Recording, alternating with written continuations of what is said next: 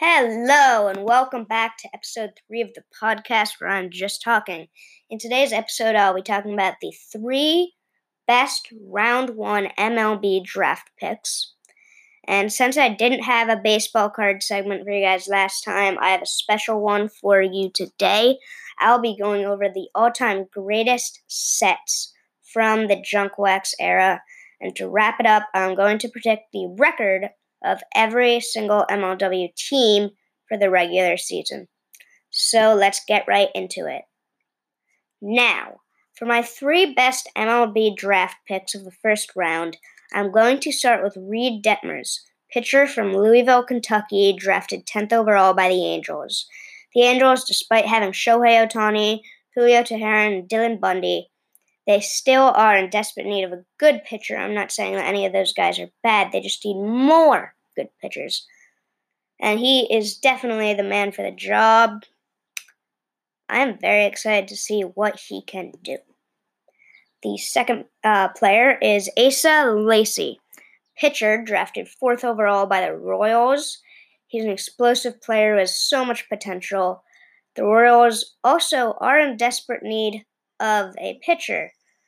And boy, did they cash out. Standing 6'4", his fastball absolutely annihilates batters. His changeup is, it's beautiful.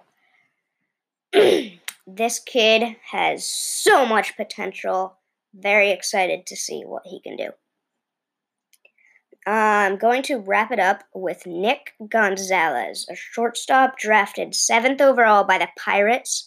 He's a great all-around player. His hitting is beautiful, as well as his fielding.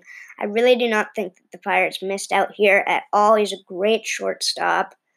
Of course, shortstops are known for hitting, and he can really hit. He gets a lot of balls hit towards him, so very, very excited to see what he can do.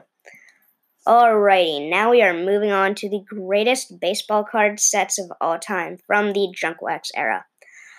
I'm going to start with 1987 Topps because it is one of those classic sets that will always be remembered. Some of the prime cards you can get in it are the Barry Bonds rookie card, Greg Maddux rookie card, Bo Jackson rookie card, Mark McGwire rookie card, Barry Larkin rookie card. The list goes on as so many classic rookies. It's an unbelievable set, and I highly recommend that if you have a chance, then definitely pick some up. On to the next set. It is going to be 1991 Stadium Club. Now, bear with me here for a second. I know you probably are thinking to yourself, what even is Stadium Club? Let me explain. Some of the best cards are Jeff Bagwell's rookie card, Ricky Henderson, and even Nolan Ryan. Their Nolan Ryan is one of the most iconic cards in there, worth about $3 to $5 actually right now. These cards may not be as iconic, well, except for the Nolan Ryan, but are definitely worth some money when you put it together. Once again, I highly recommend you pick some up if you ever have a chance. 1991 Stadium Club. I'm going to end this segment on 1987 Fleer. I think today we have definitely learned that 1987 is one of the greatest rookie classes ever. However, 1987 Fleer is more than just rookie cards. They're Nolan Ryan, Reggie Jackson, Roger Clemens, Jose Canseco, and Wade Boggs cards. Once again, the list goes on. Another great thing about them is that they're really cheap. You can get the complete set for about $30, and that is why I think they should make it onto this list. A great set. Once again, the cards do look very nice. Anyways, moving on to the final segment. I'll be predicting every single MLW team's regular season record. I'm going to start out with the Western Wildcats. They are one of those teams that are just meh. You may not agree with me because they started with a 1-2 record, and out of all the other teams, how could they be the worst? Well, I can tell you things are just going to go downhill for them. Kyle needs to step it up for them, and that's pretty much it. I see them finishing off with a 4-11 record, so not the greatest. We've seen much better from them. The next team I'll talk about is the Downtown Diamondbacks. They are a pretty underrated team, but no, it ain't happening for them this year. I mean, like I said before, Jimmy Norp was a great pick and all, but it just doesn't cut it for me. They are one of the new teams and should be given time in the league to get used to it. I predict also 4-11 will be their record. They are a team that in the next few years can get a lot better.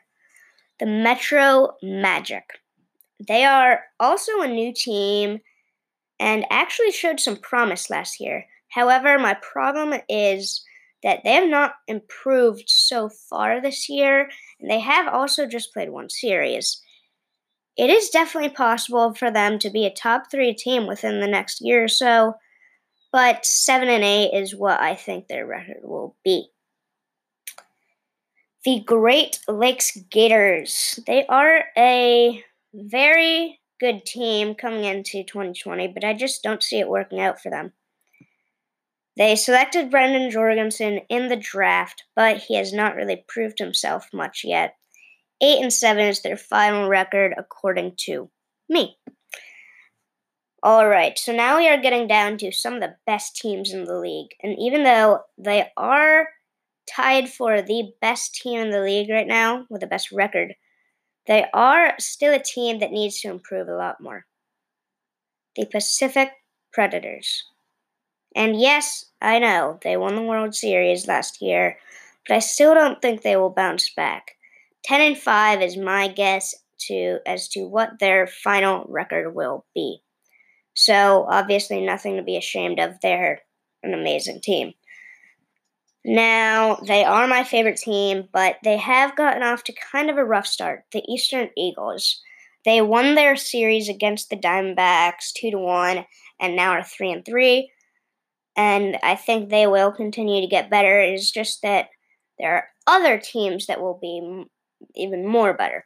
I see them finishing off with also a 10-5 record. They were the runner-up team in the World Series last year. I'm just excited to see what they can do for the rest of the season. Alrighty, the final 2 teams. The Midwest Mallards, the second to last team, they went into the season with high expectations, and they already have shown us what they can do. They selected Trevor Bonham in the draft, and he has already been really good. I think they'll continue to have a great season, finishing off with an 11-4 record. All right, the final team I will talk about before I wrap it up is the Coastal Cobras. They are a team who, going into 2020, no one had high expectations for. Boy, did they turn that around, sweeping the Diamondbacks. They did trade their pick in the draft for a first-round pick in 2021. That move will obviously do nothing for them this season, but being one of the best teams in the league right now could definitely pay off because, say they make it to the World Series, no matter what, they're still getting the first-round pick. 12-3 is my prediction for their 2020 regular season. Obviously, again, nothing to be ashamed of. The Cobras are a team that have really turned it around, and within the next few years, they can only get better. That'll wrap it up. Thank you all for listening. If you made it this far, why not go down to the description and click on that link to my YouTube channel. Please go check it out. Also, I make a podcast every Monday and Friday for you guys, and I hope to see you in the next one. Bye.